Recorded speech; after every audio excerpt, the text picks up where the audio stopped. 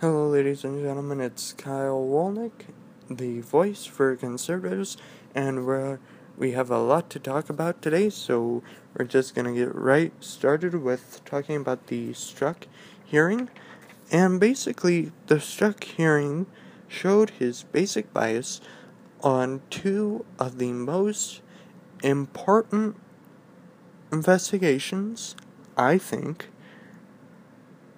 that they were the two most important investigations: the Hillary Clinton investigation and the Russia collusion investigation, which there was no Russia collusion. It was just a witch hunt to impeach President Trump by saying that he colluded with the Russians during the 2016 election. And the thing is that his texts are so horrible. You can look them up. I want to mention a few, and there's a couple that are really, really scary because they describe him. On August 16th, 2015, Strzok said Bernie Sanders is an idiot like Trump. So he's already called Trump an idiot. February 12th, 2016, he said, "Oh, Trump's abysmal." March 3rd, 2016, Hillary should win up 100 billion to 0. And that not only shows his dislike and his bias against Trump, but it also shows his bias for Hillary. June 11th, 2016, Strzok said they fully deserve to go and demonstrate the absolute bigoted nonsense of Trump. July 21st, 2016, Strzok said Trump is a disaster. August 26th, 2016, Strzok said just went to a Southern Virginia Walmart. I could smell the Trump support. Now, I don't know what Trump support smells like, but I bet if it were a candle, it would smell like winning and gold and American freedom and many more other scents, because we elected a leader who is making America great again, who is making every single day a better life for all of us, instead of just the few of us. Going further on, October 19th, 2016, Trump is a bleeping idiot. November 7th, 2016, OM blank. This is blanking terrifying. Now, it's not only Strzok, it's also his mistress and FBI colleague, Lisa Page, which going back to her text, she says, February 12th, 2016, he, Trump, simply cannot be president. March 3rd, 2016, Page says Trump is a loathsome human. March 3rd, 2016, Page says he's awful. Also, March 3rd, 2016, this man cannot be president. I'm confused. She has a lot of time to share her bias on the same day when she's supposed to actually be working at her job. Now, I'm not saying that she's not working, but there's more better things to do than just typing your bias to Agent Stuck, your lover and colleague, how much you hate this candidate.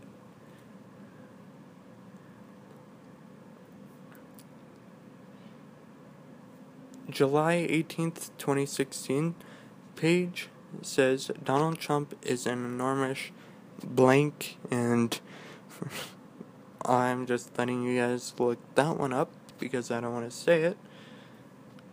November 13th, 2016, page, I brought all the president's men, figure I needed to brush up on Watergate.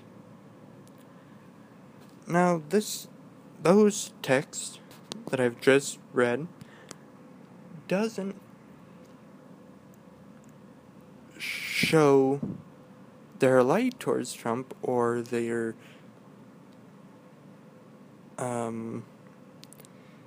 impartiality between candidates. It shows their bias against him.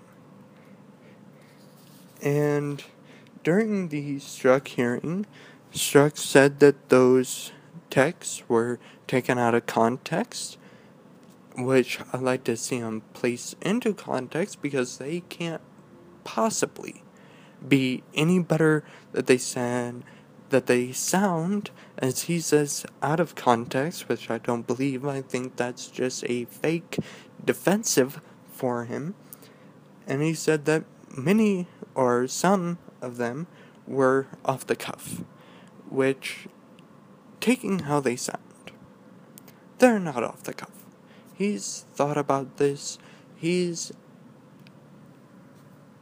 basically planned this out, how he doesn't like Donald Trump, how he doesn't want him to be president, how he doesn't want him to lead this nation, how it would be terrifying to see him in the White House, how it is a disgrace to even think that one day he could become president. Well, newsflash, number one, newsflash, he made it to president, and we're still okay. I'm looking at the window right now, and there's absolutely no fires, no cities burning, no big T-Rex or anything like that destroying our city. So we're doing pretty well. And then he was talking about one where he said, "We'll stop it." The we will, he said, meaning the American people. Now, this shows his bias. It shows it because since he's so against Trump, since he doesn't like Trump, he figures everybody else in America doesn't like Trump either. So he just massively makes this massive generalization about me, about you, and other people who will like and support Donald Trump fully and voted for him in the 2016 election and are going to vote for him in the 2020 election. And I will say this, I was not old enough to vote in the 2016 election, but my vote would have been for him. And in 2020, I'm gonna vote for him for president. Nothing can change my mind on that because he's done so much of a good job, and he needs to really finish what he started in 2020. Anyhow, so he thought the American people would vote for Hillary, and that showed his bias, and it backs up his bias of why he thought people would vote for Hillary, because he said Hillary should win 100 billion to 0. Well, and I think he's talking about the popular vote, because I because only 270 is needed to win in the Electoral College.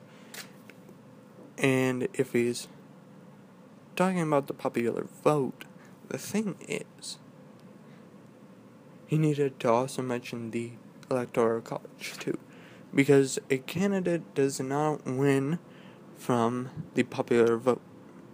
The popular vote just shows how many people the candidates were favored upon. The actual Electoral College is how they actually win the White House, based off of how the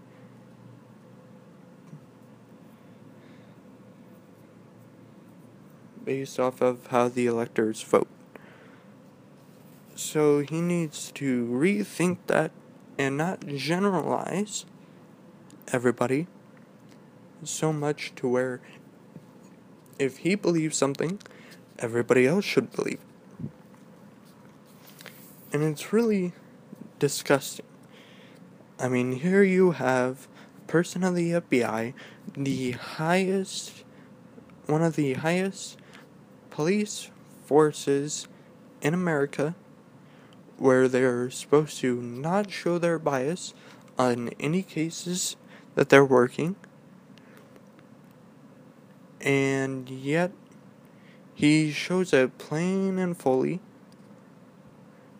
by having been on the Hillary email case and basically saying that she should not be held accountable, saying that she was grossly negligent, or however it was said, to make sure that she didn't get into any trouble. But then he's on the Russia collusion case team with Bob Mueller, looking for something to impeach President Trump. And showing more of his bias. And it's just offensive. It's offensive to me, and it should be offensive to every single American citizen that he can be an agent of the FBI who is one of the largest forces in the criminal justice area. I mean, a lot of training goes into it, a lot of hard work, and a lot of good people are part of the FBI. But he's just made that whole institution, along with others, James Comey, etc., Lisa Page, and they've just really destroyed a great institution which many Americans should be blessed to have. And I'm blessed to have him, but I'm not blessed that people like Comey, like Page, like Strzok are working in there and show their biases and have been on cases that have a huge impact in the U.S. and on elections and in regular basic life.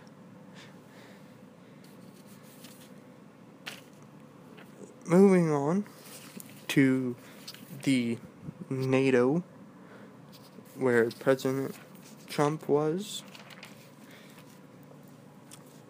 and where many media sources said, the liberal media said that he was harsh and he insulted world leaders because he brought up the fact that they don't pay too much. And I'm sorry, that's not really an insult, that's just a statement of truth. And why is it insulting them? Why should, we care about them? Because Trump's our leader, he's our president, and he's saying that we're not being treated fairly. That's like them saying that Trump shouldn't have done that because they like us being treated unfairly.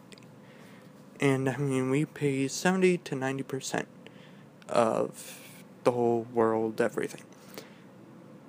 And I personally believe it's more like 90%. Maybe in Obama's administration we would have heard 70%, but I think it's actually 90%. So we pay more than anybody. We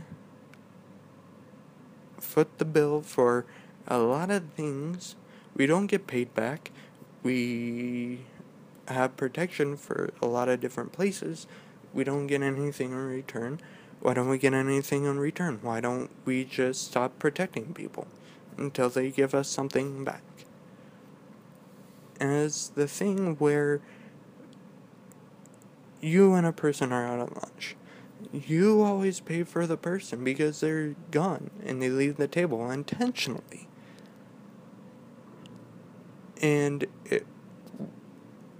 what if you guys agree that one of you is paying for it and it's already decided, that's okay, because the other person knows that they're not going to be, they're not going to be have the bill shoved over to them just automatically. They know that they're going to be in charge of it. But that's not the case here with our NATO allies who take advantage of us and who don't pay as much. Which is, they sit down at dinner with us. They say that they don't even say that we're gonna pay the check. They just say, "Man, that was good. Okay, see you next time." Then walk off, leaving us with the check.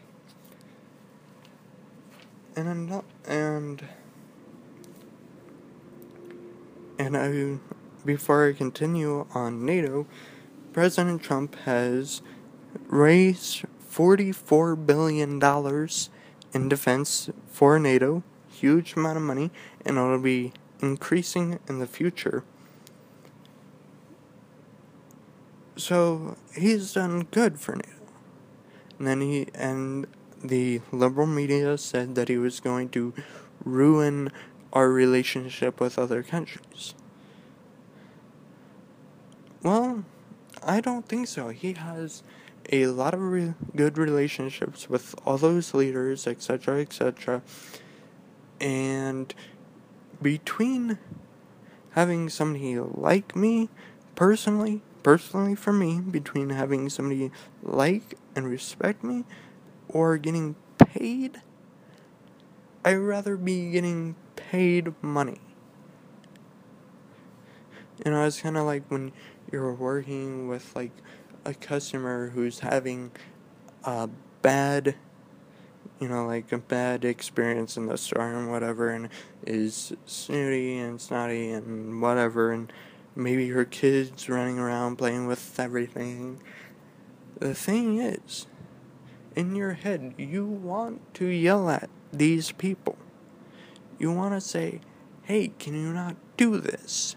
Can you do this?" But then you realize, you don't have to like them. But you do have to be able to control yourself enough and say, "I'm getting paid for it.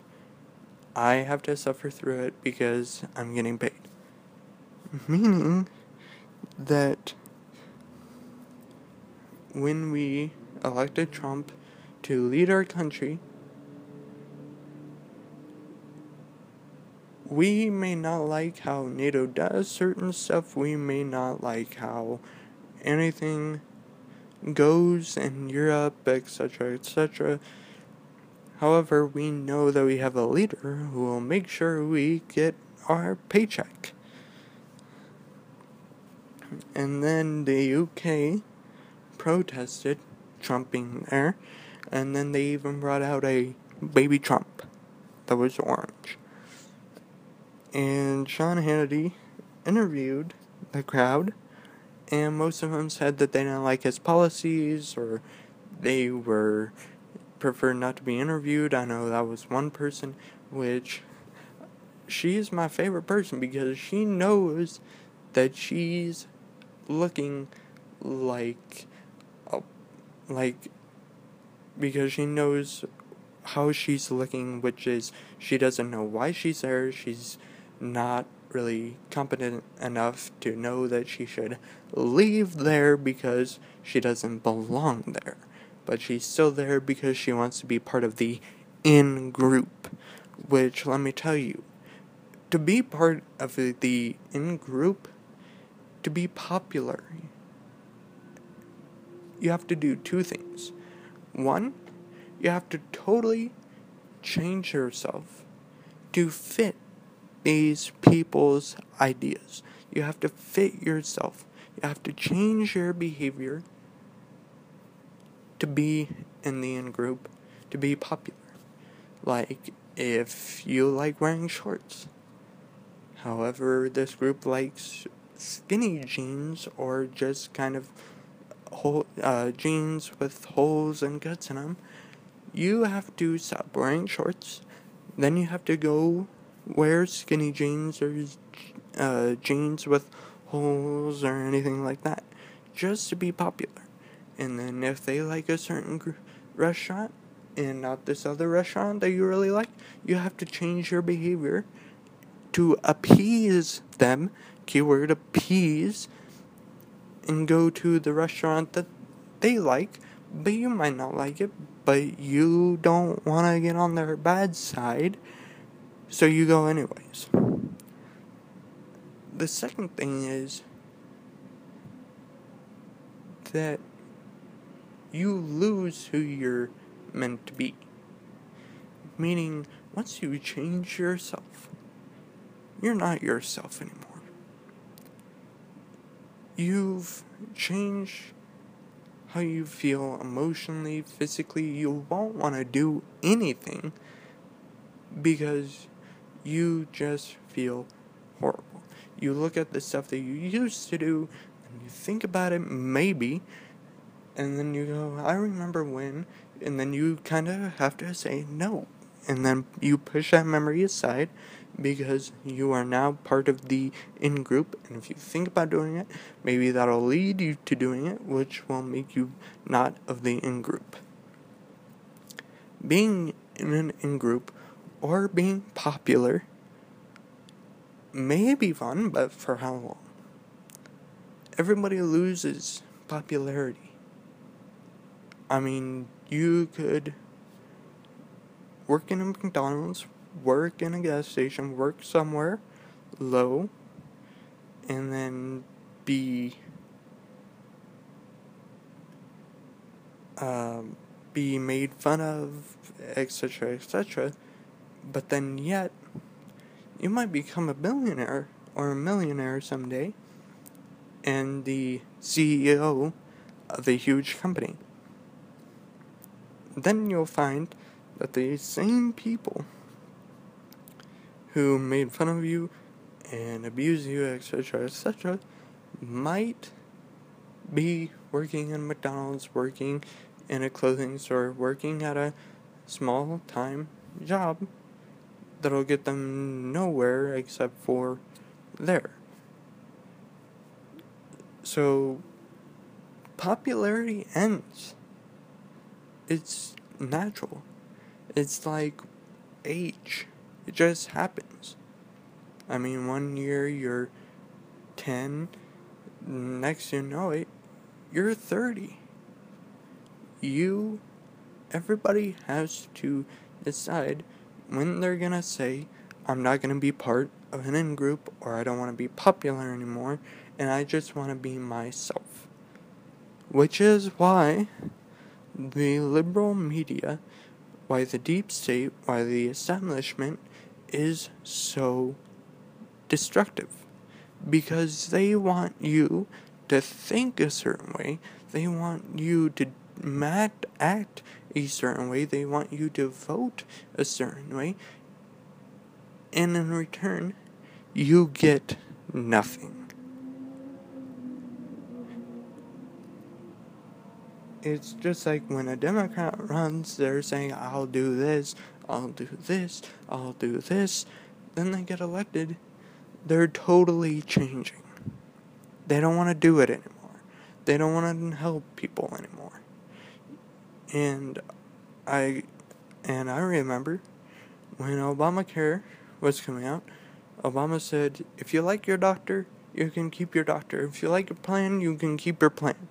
And then your rates won't go up and won't change or anything. However, that was not the case, because you had to change doctors, you had to change your plan, and then your rates went up and up. And then it's kind of like, and one of my thoughts was, well, he could, and a lot of people were thinking this, was that he could change the situation in Chicago. And the Chicago situation, still bad. He didn't help much. He didn't help the inner cities. He totally ignored the inner cities. He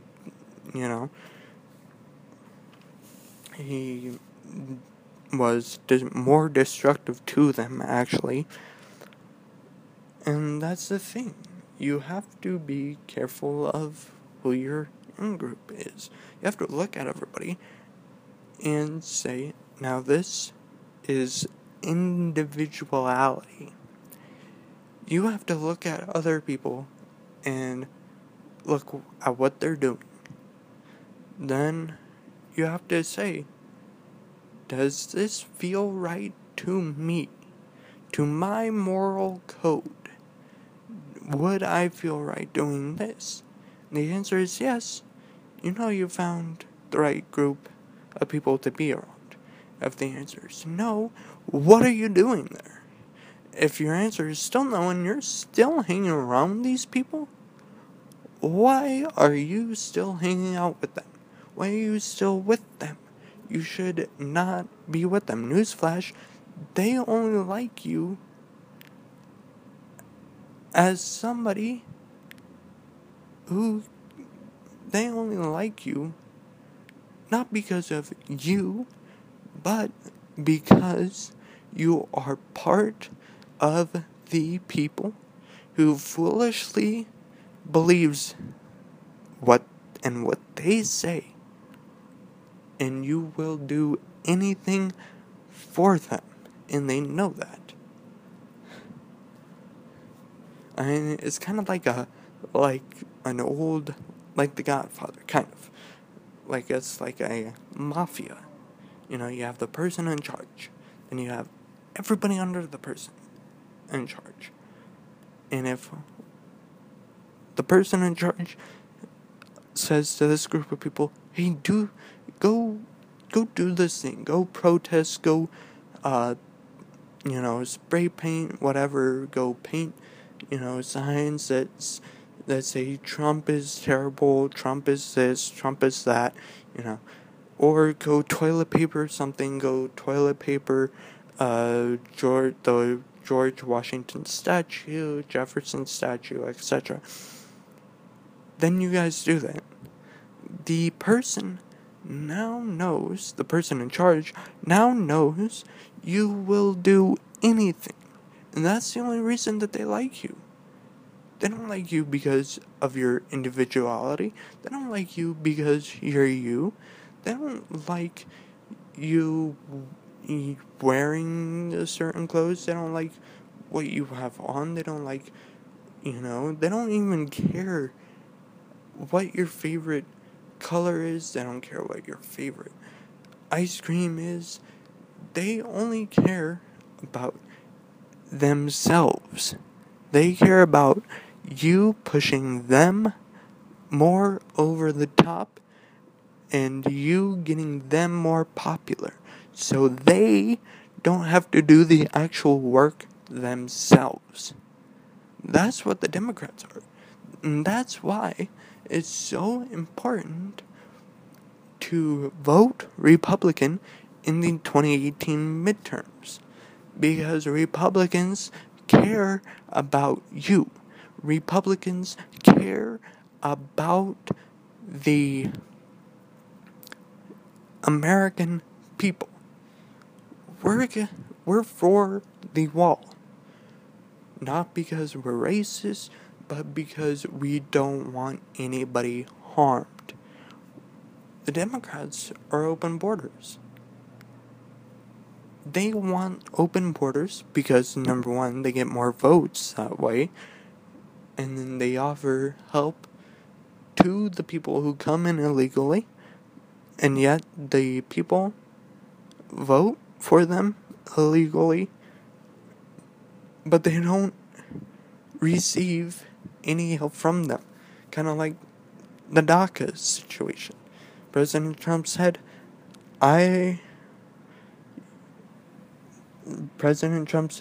DACA for the wall funding. Now Democrats are supposed to care about DACA people from what the news was. Yet they didn't care enough about DACA to actually say, yes, President Trump, we will help you, we will make a deal with you, and here's your funding for the wall. And they spun off, that Time magazine with Donald Trump looking down on the little child who was taken away from the father by the mother, and the father had no idea. He didn't know that she was going to be taking the child all the way on this treacherous journey up to the U.S., and Time wanted to make her the poster child. However, it's kind of the mom's fault for bringing the child. Also, she was with the mom. Time wanted her to be the poster child, and it came out that the child was fine and happy and everything with the mother, making them look horrible, making every Democrat that was pushing it horrible. And that's the in-groups that you don't want to be in, is people who say, do this, do that, do this, do that, do this, do that, and you look at yourself and you're getting nowhere except closer to your own coffin. Not your real coffin, not like you're going to die, but your actual mental coffin. You're going to feel brainwashed in this. You're going to say, oh no, that's a lie. They're good people. I mean, they could set you up for shoplifting, and you could still take the rap saying, no, they're good people, it was my fault, I did it, when the camera could clearly show that they did it, and they wanted you to get caught because they thought it would be funny. And I must mention this, I like the hashtag walkaway movement. That's what I mean. Because the founder said, this is not the Democratic Party that I knew. that I loved. It's something totally different, and he walked away and encourages more Democrats to do that. I encourage more Democrats to do that too. I think that they totally need to take a look at their party, where their party is going, and say, is this really the group I want to belong to? I mean, can I proudly say I'm a Democrat?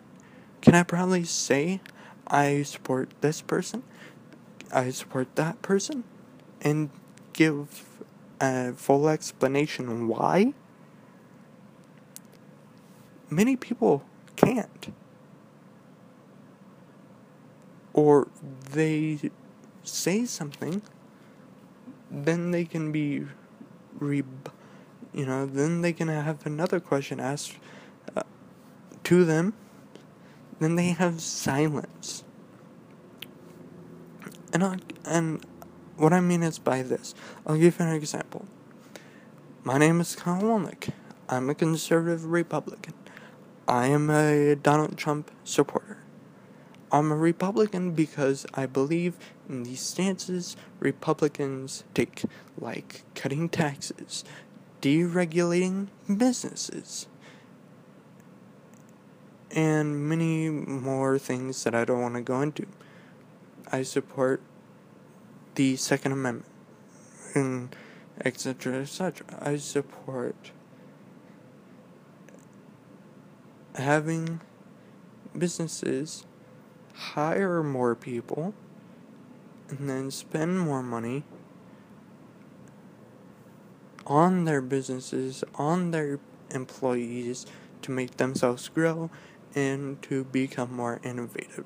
I support and I appreciate our military, our police officers, our firefighters, our paramedics, all the 911 people, ICE, our Coast Guard, etc., etc. Now, I'll tell you why I support Donald Trump. I support him because of his tax cuts. I support him because he wants to help out businesses. I support him because he wants to do the pipelines. I support him because he wants to make America great again. I support him because he wants us to win again and have fair trades and have good deals with other countries and have great relationships with other countries. And I also support him because he made the decision, which everybody knows this, the capital of Israel is Jerusalem. He moved the American consulate back to Jerusalem, where it belongs. And those are just a few reasons why I support him. Plus, he supports our military, loves our police, loves our emergency services, loves everything. And so that's what I'm talking about. I just gave you an example. Do the same thing for you guys, for yourselves. And say, is this what I believe? Why do I support this person? Why do I support this value? Just ask yourself on a daily basis, depending on what news you watch, CNN, Fox, ABC, whatever, what newspapers you read. Do I support this person and what they're saying? And could this be a message that could lead me to think this way or some other way? Like, for instance, last night I saw on Anderson Cooper that Putin admitted to hacking and to meddling the 2016 election because he preferred Trump. What Putin said was that when he asked who he wanted to win the election, he said Trump because he preferred his policies. That is two totally different statements. I mean, you can kind of yes, or say that that's what it kind of means, but I don't, that's a pretty big jump to me, because saying your preference for one thing, and then fully admitting to something, to me, is two very different things.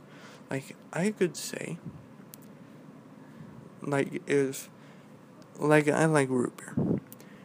So, if a Coca-Cola van, semi, etc., gets shot at, and the only thing inside the truck is Coca-Cola, bottles, cans, etc., then they come to me because I said I like root beer and only root beer, and then they're trying to tell me that because I said I like root beer and only root beer, that makes me at fault for the shooting of the semi truck with all the Coca-Cola in it, and basically saying because I made that statement about root beer, I admitted to doing that.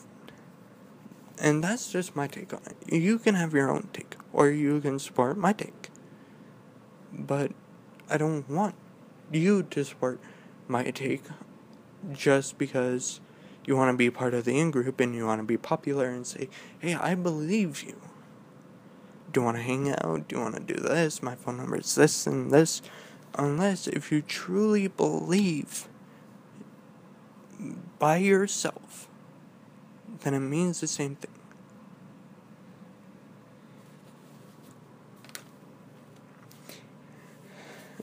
And onto the summit with President Trump and President Putin in Helsinki, Finland.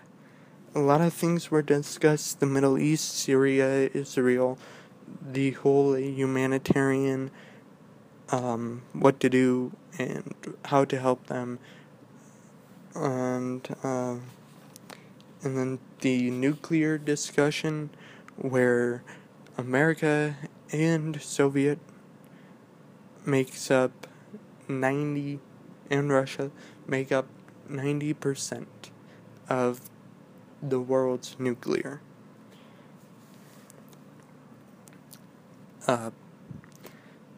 arms and nukes, which isn't really a good thing. I mean, it's still kind of reminds me of the Cold War, which I know ended, but it's kind of like we're, we've still kind of at the same number as we were in the Cold War, which we need to denuclearize. I'm not saying totally. I'm just saying less nukes are a good thing, because that way we won't have to, use them. Or if we get rid of some of them, we may, and diplomacy is good. And I don't think having a lot of nukes, says diplomacy.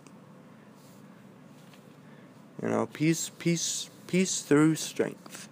And I think strength should not be measured in nukes. I think it should be measured in our military and defense and police and everything, and our economy and our GDP, etc. And it really reminds me of during the 2016 election, people were saying it'll be so good when Donald Trump does not have his finger on the nuke button, or he's gonna use the nuke button if he gets into the presidency. And it's funny because now he's talking about denuclearization, not wanting a lot of nukes, and etc. And then it's like, you claim to know him, you claim to say this and make people believe it, And yet now he's saying we need to de-nuke. And of course, the 2016 meddling. And my only thought on this is, and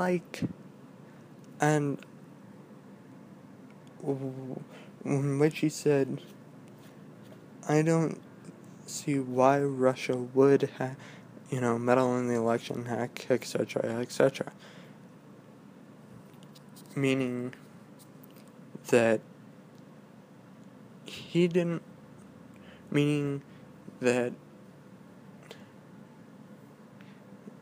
it could have been Russia.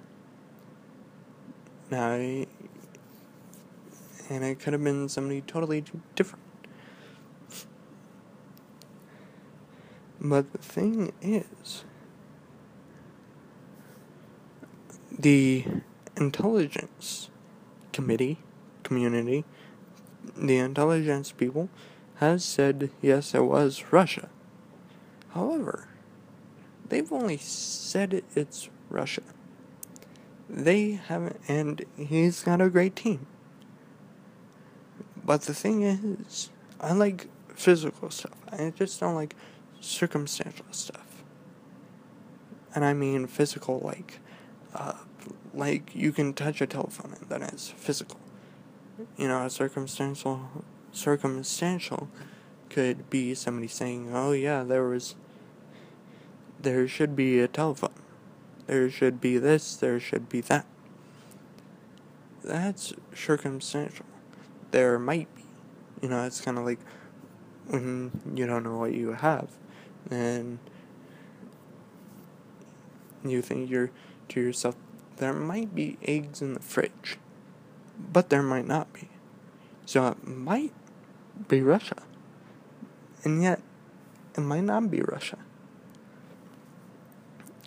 And so, why do we have to just believe what these people say? Because they're in the intelligence community, because they know intel, because they can have intel. And let me just tell you, the Steele dossier, which has total fake news about a lot of different things, that's also intel. So how much intel can we actually trust without real physical evidence? And Trump made a great point. Why hasn't the FBI taken the server? The DNC server?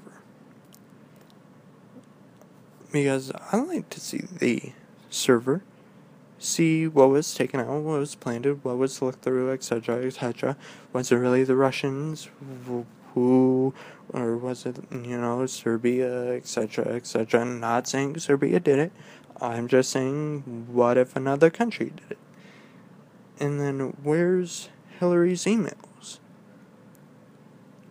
Why are those two things that people aren't talking about? All they're talking about is how Trump had Putin on the world stage and could have said, Putin, you meddled in our election and I don't like that, and etc., etc. But why aren't they talking about why the DNC server needs to be taken, needs to be looked at? That's the thing that scares me the most, is that is actual physical evidence.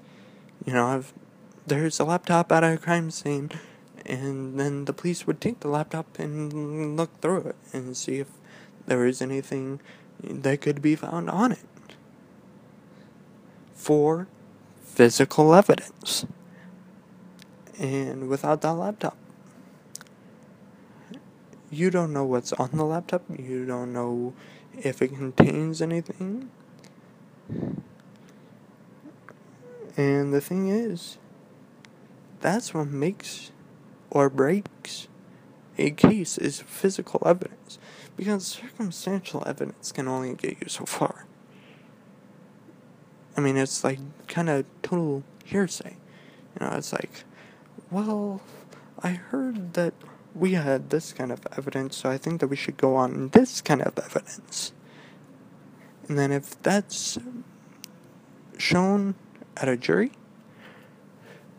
the jury will just laugh when they get to the part where, oh, we have no physical evidence to back up all this circumstantial evidence. I mean, sure, he could have been there, but we don't have any fingerprints, we don't have any, boot prints, we don't have any DNA samples, we don't have any bodily fluids, we don't have any blood, we don't have anything proving that he was there. We don't have any pictures from the street lights saying that he was in the car, anywhere that he went, any receipts from anywhere, etc. So, I think before we should actually say and be serious about that it was the Russians who hacked us, who meddled in the 2016 election, we should actually want the DNC server to be looked at, to be found with physical evidence, and for Hillary's emails, her 3,000 emails, to be found, to be done with anything, to be found, to be looked through, to be sifted through, because who knows, maybe she's the one who contacted Russia, some of the Russia or anybody else, secret agents, looking for stuff on Donald Trump, trying to win the campaign, trying to beat him illegally and unfairly, creating treason, etc., etc. And the thing is, why is everybody so upset when she gave our uranium to Russia? Why is she upset when she got a huge payment from Russia?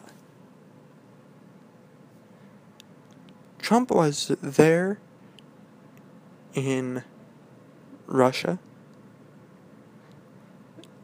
along with a lot of other businessmen. Putin didn't even know. They didn't even know each other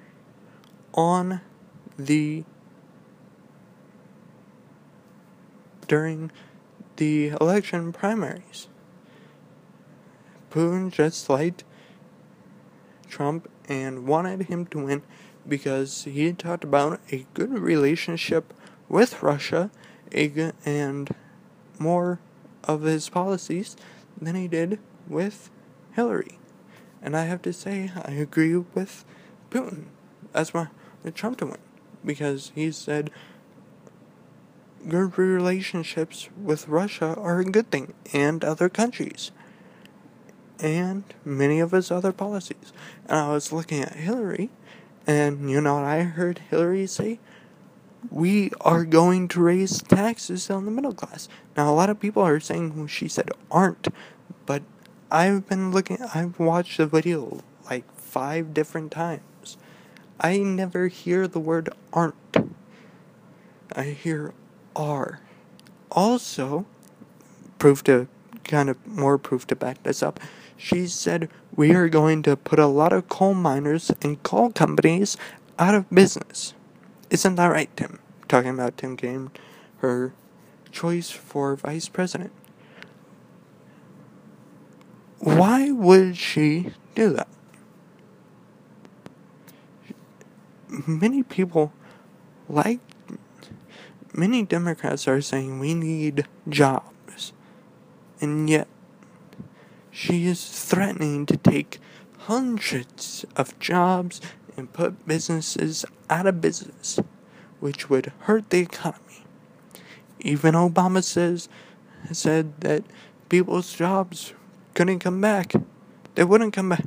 Couldn't come back, and Trump would have to wave a magic wand to get businesses, to get jobs up, to get businesses or something like that. But be honest, I kind of quit listening when he talks because he just basically lies. And then it's like, and it's just horrible.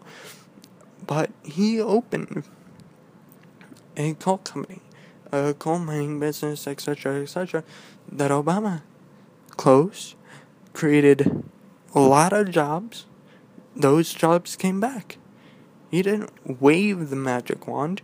He did what was right and opened it back up after Obama did the bad thing and closed it. This is why everybody likes Trump.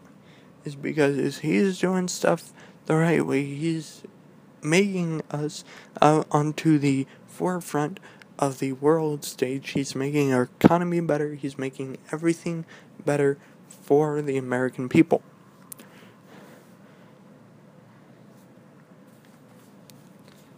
And I will say this, Obama, you went on Kimmel, and you said, well, at least at real Donald Trump, I'll actually become president. And guess what? You're not the president who's only going to go down on bucks. No, President Trump is. And President Trump is a better president than you are. You're like the Jimmy Carter of this decade. Seriously, 1970s, horrible time. Well, just horrible. I mean, horrible time for Carter. 1974, actually. I think. And he just totally ruined it. And then guess what? Savior Ronald Reagan made America great. Economy was booming. Everybody was happy. And one thing I have to say while I'm on the summit, along with, the 2016 medaling and Hillary having, success with the Russians, with the uranium, with getting paid, etc. Why does Germany have a pipeline with Russia? Sure, it's cheaper, but then getting oil from, U.S., getting gas from U.S., etc., energy from the U.S., but NATO was supposed to stop, Russia from expanding into Eastern Europe. So, if they're so worried about Russia, if everybody's so worried about Russia, why don't they bring up the fact that this Germany pipeline with Russia is a bad idea? They won't. It's because their only focus is making Donald Trump look bad. They don't care that, Hillary gave uranium to Russia, Russia paid her, Germany has a pipeline with Russia. They are seriously funding Russia. And if Russia is such a horrible enemy, as people seem, our mortal enemy, Eastern Europe's mortal enemy, how do they keep funding Russia for energy? I say that they should fund the U.S. for our energy, for our gas, for our oil, so we can send it over. And stop funding the Russians if they're as bad as people say they are. And one other thing, while we're on the Russia topic, the Cold War has ended. We don't need to be mortal enemies with Russia anymore. And I think the whole world has absolutely disgraced Russia by giving them the cold shoulder, by not helping them along much, by not having them having leadership, having anything in world talks. And I think it's just a horrible thing, when NATO kind of took over Germany and said that that's as far as they were going to go, then they actually went farther than Germany.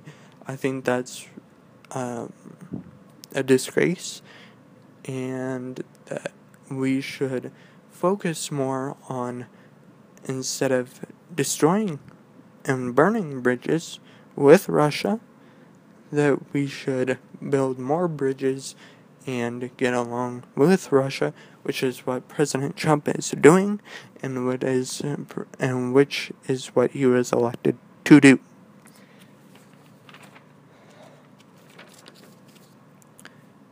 Moving on to maybe the most, stunning thing in the U.S. Apparently, it's the most stunning thing.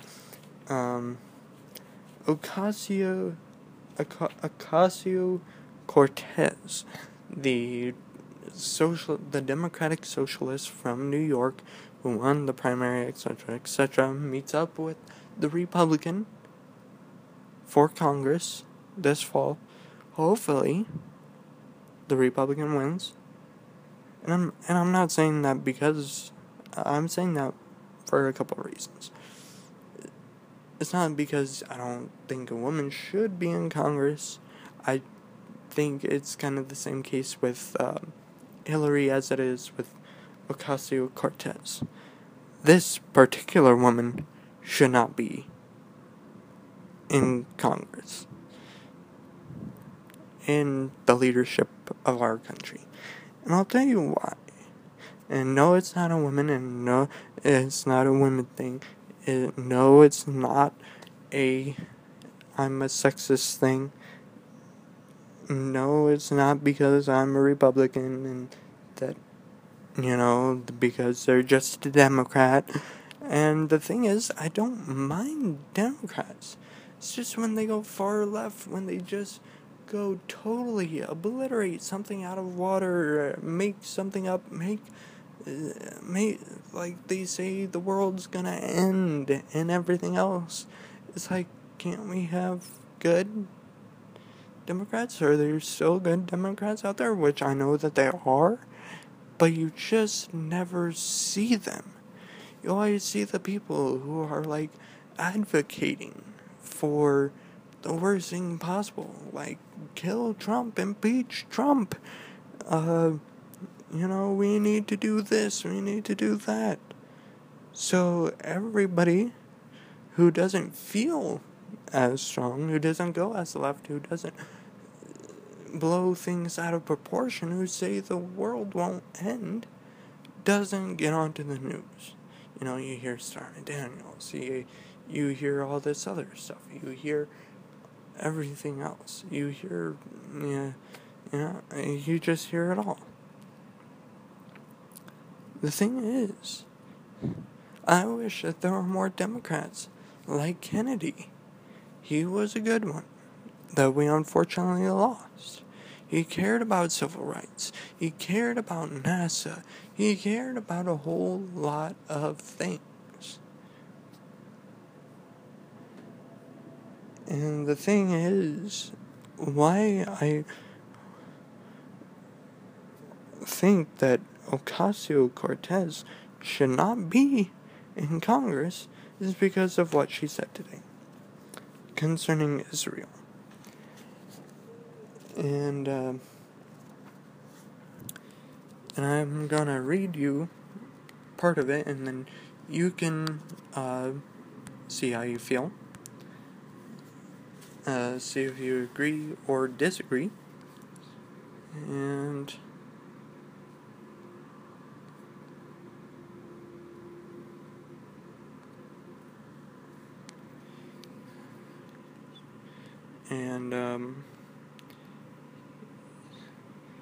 see if you agree or disagree or anything else.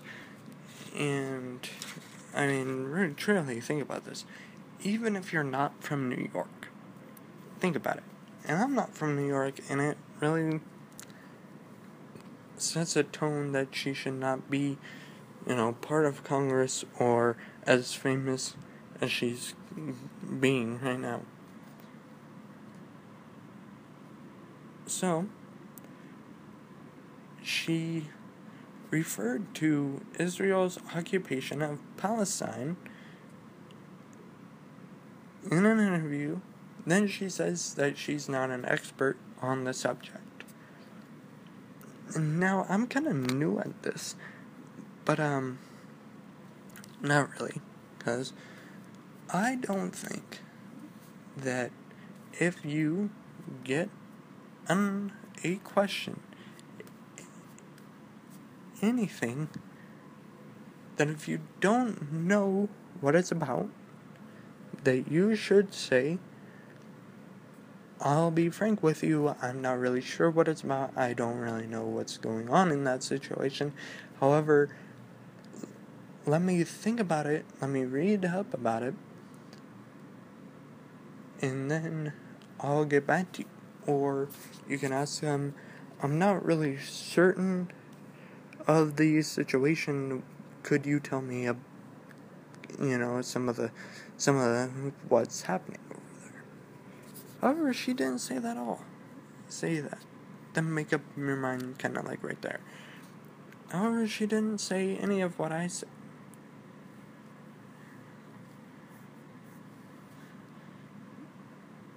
She just was asked questions, then she said a comment, then she was asked to clarify that comment, and then she said, I'm not familiar with the ins and, I'm not familiar with everything and on the Middle East, and I'm not an expert. So, why is she talking about something that she doesn't know about? Why is she not keeping up to date with stuff that she's going to have to properly do in Congress? Why is she not, why is she even running if she doesn't know everything that's happening in the world? And it's one thing with state government, with, just run for state, because then all you have to be worried about is just your state. But when you're running for federal level government, you have to know everything. You have to know about the U.S. as a whole.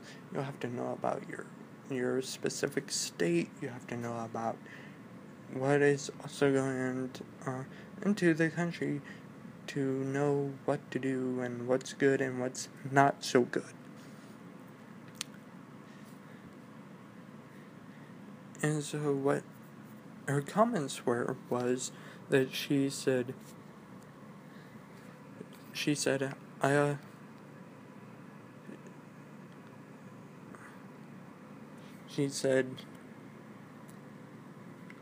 I also think that what people are starting to see, at least in the occupation of Palestine, is just an increasing crisis of humanitarian condition, and that to me is just where I tend to come from on this issue.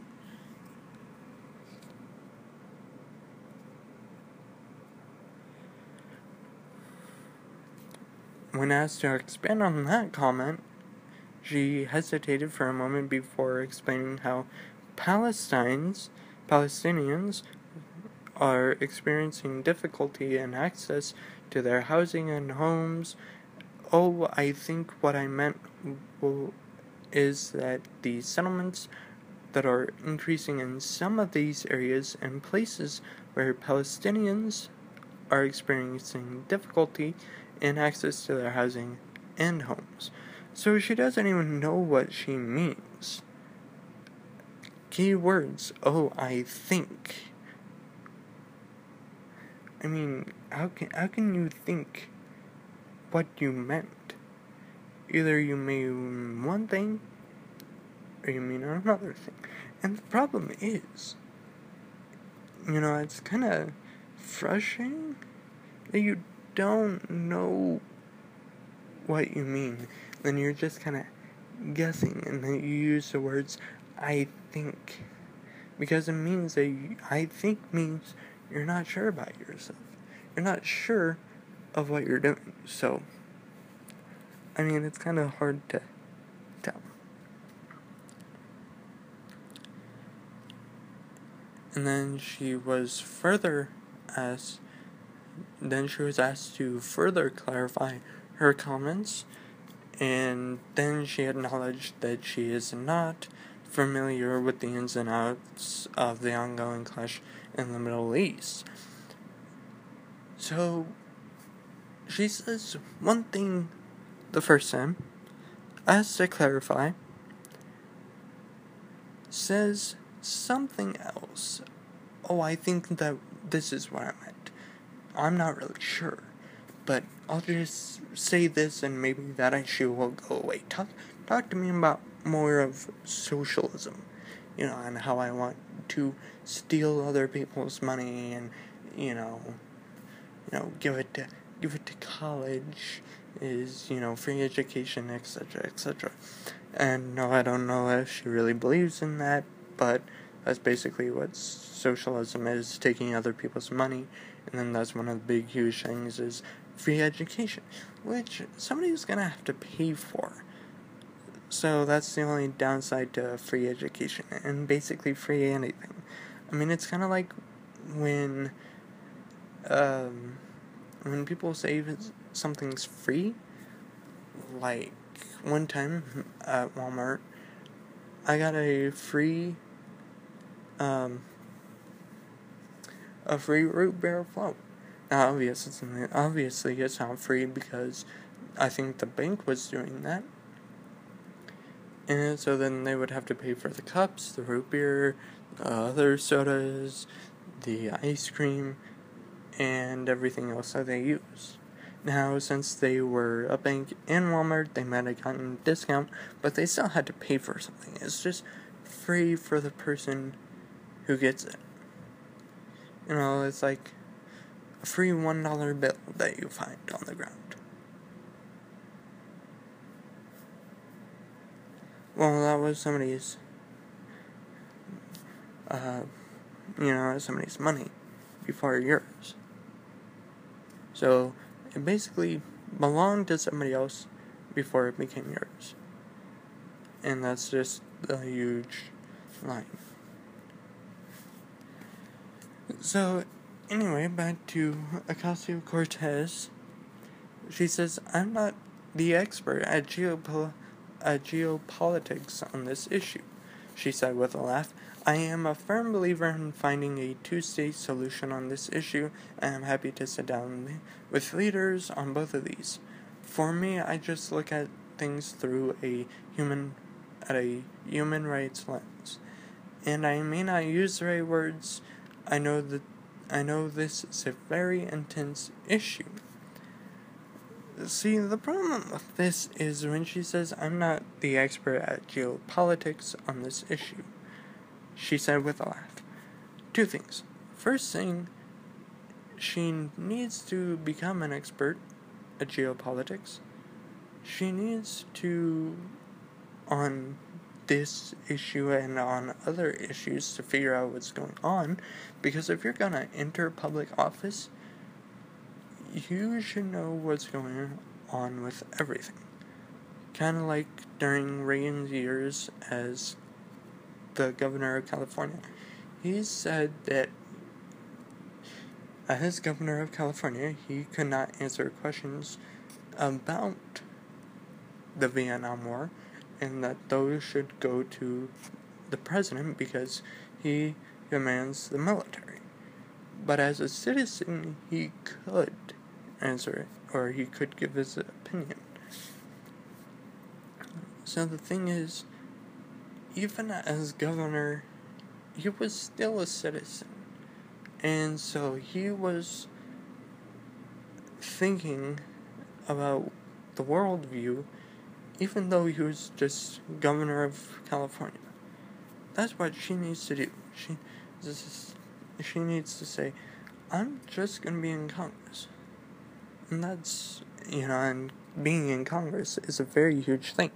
But it's not like that she's going to be like ambassador or the president or anything like that, which is a more huge deal to do and to know geopolitics for. But she's going to be part of the people who are going to be, doing checks and balances and everything. And so nobody's going to be there to hold her hand and say, this is what's going on. This is, what's happening. This is the Israelis' stance. This is the Palestinian stance. What do you think? And then she thinks this, and then it's like, ooh, not a good idea. And then she says something, and I'm like, that's good. Believe that. And then, so the other thing is, so she needs to dig into geopolitics and figure out that whole idea. That whole what's going on, why it's happening. And then the thing is the laughing. She said with a laugh, why is it that that she laughed? I mean, when I just read this to you guys, it made me remind me of Hillary Clinton laughing during the Benghazi when she was asked if she was alone all night. And the thing is, why do Democrats laugh when, laugh at uncomfortable situations when they should not be laughing? Is it kind of like they know that they're kind of caught on the rope on being on the side of saying, I don't know what I'm doing, I just work here and I'm trying just to, have,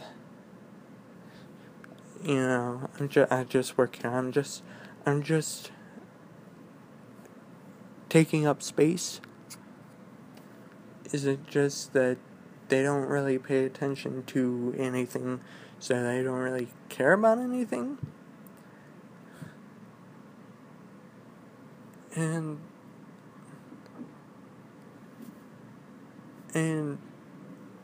the third thing that really bothers me about this is the last sentence. I mean, there's obviously that whole paragraph to go through, but the last sentence, I know this is a very intense issue.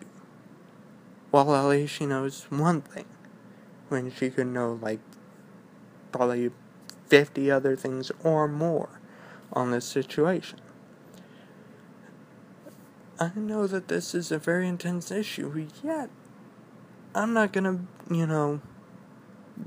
read about it. I'm not gonna listen to it. I'm not going to kind of look at the ins and outs. I'm not gonna see what people's stances are. I'm just, not an expert, but I'll throw my voice out there. And it's one thing. If she was a normal citizen, I would not care much about this. Because normal citizens, they say stuff about stuff just to have their opinion heard. They're like, yeah, iPhone update.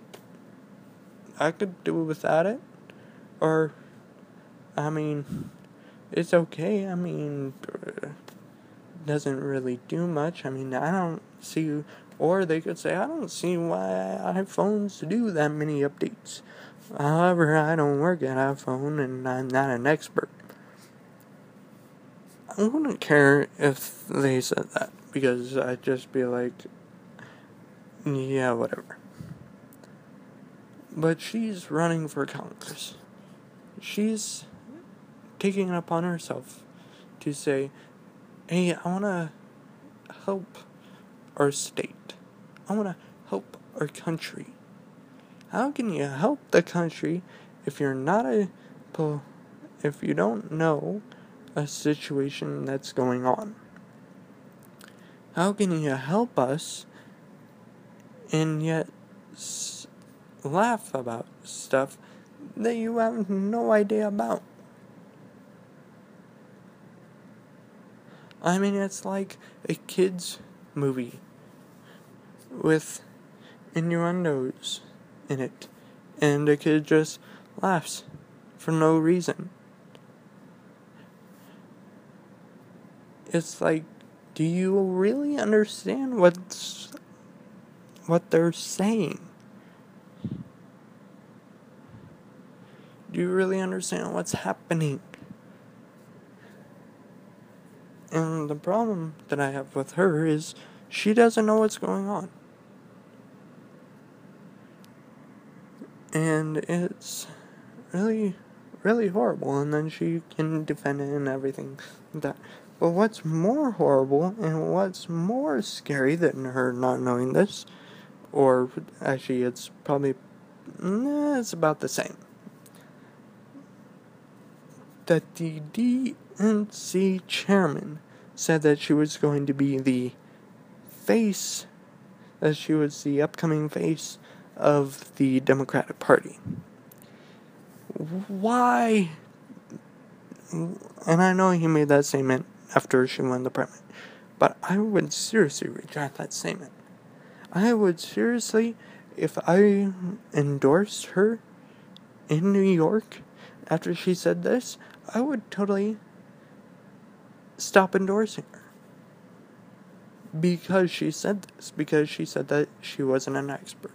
I said, and I would totally say to her, I know you're not an expert, but you need to seriously think about what you're saying. You need to think about what's happening, and then you need to say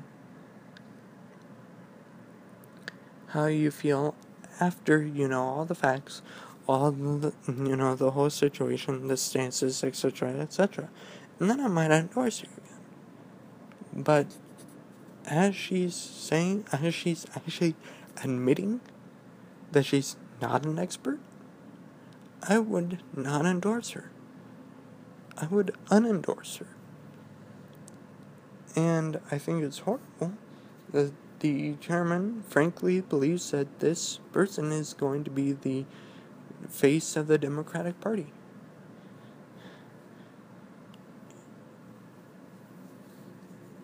I think it's terrible because if she doesn't know anything, if she just says, I think that we should do this, but I'm not totally an expert on it, then it becomes a bill, a law, and then it turns out being horrible. She's one of the people who will be blamed. She's one of the people who said that it would be a good idea. And just to hear somebody say, I'm not an expert in any case, kind of like a health inspector at a restaurant, be like,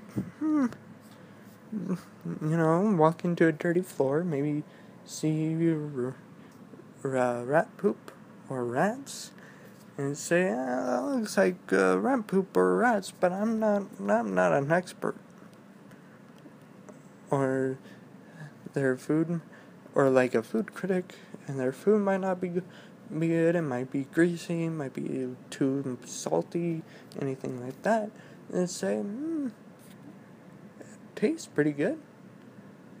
I mean, might be a little bit greasy, but I'm just a food critic. I'm not that much of an expert on food. And then, like, if you go into, like, a shoe store, and you want to know what the kind of best shoe is, and then you want to know which one would be the most comfortable, and the person would be like, maybe that one, maybe the one with spikes coming up out of it. Now I know that there's not an actual shoe like that, but them being just like, I'm not an expert. Kind of like Dr. Scholl. It's like, how they have that thing where you can stand on it, tells you your number, and if it tells you the wrong number, it's not an expert. It's not an expert, so it's your own fault. It's your own fault for believing in it.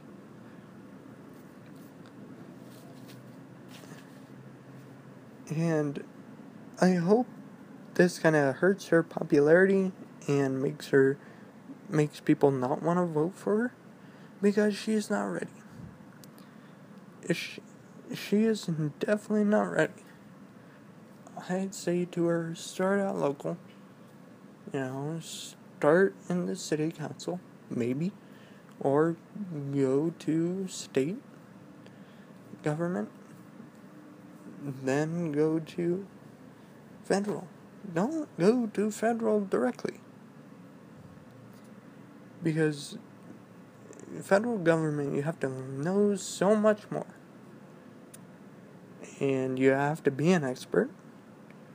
You have to look at everything, and then you can't just say this and be like, don't trust me though. I'm not an expert.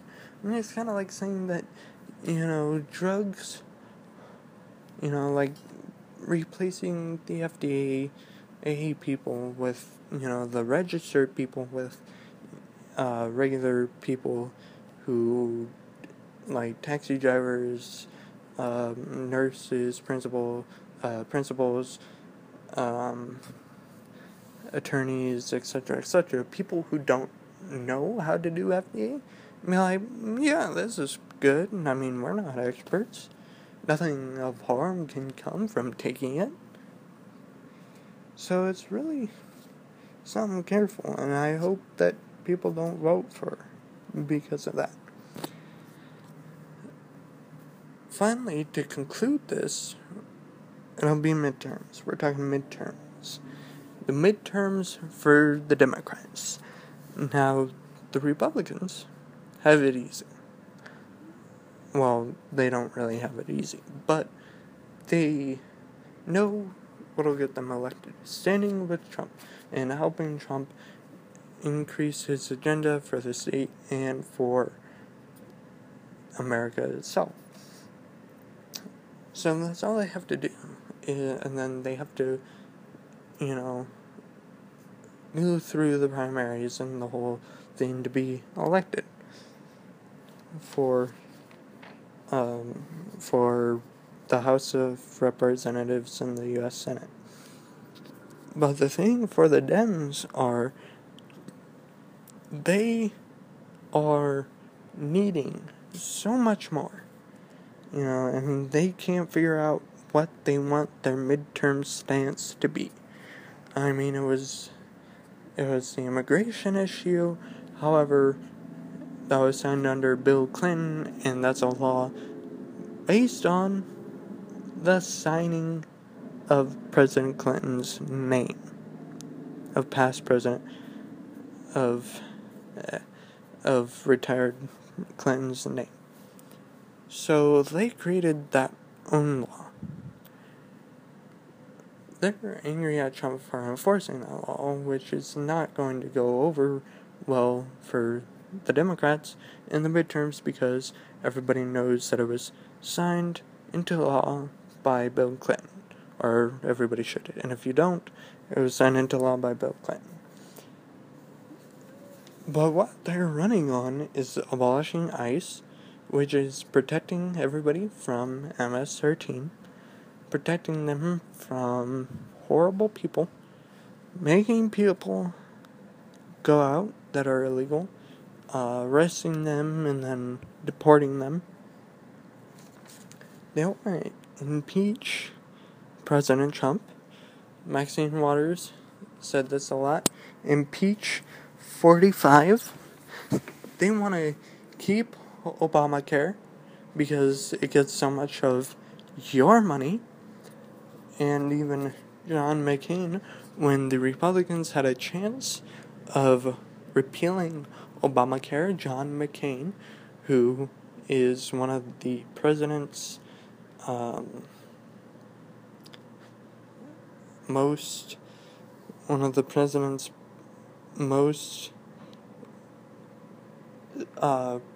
people who is speaking out in aggravation against the summit. He voted to keep Obamacare, which tells you Republicans whose side he's actually on and why we should not vote for him. The other thing that they want to do is they want to throw away the Trump tax cuts, which have helped American families, American businesses, etc., very greatly. And the thing is, all these Democrats are actually exposing themselves for who and what they are. And that is obstructioners. They don't want America to win. They want to shake a stick at people and say, Trump is bad. They want to hypnotize people. And really, the DNC is just falling apart. And the DNC is just protected by fake news, which they run to put out horrible ideas and to mind control people who should think that President Trump is doing a bad job and is ruining the country, and its cities are burning and the world's gonna end. So come midterms 2018, be sure to vote out Democrats. Create a red wave. Make sure that the world, Democrats, and everybody knows who you're gonna be voting for. Republicans. And say that we want a government that will work for us, not for special interests, not for political and personal gain of others, just so that they become rich, more rich than they are now. Like Claire McCaskill,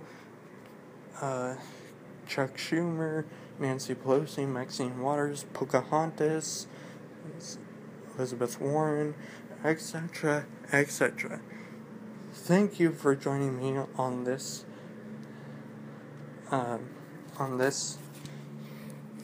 I'm Kyle Wolnick, the voice for conservatives. Have a good time.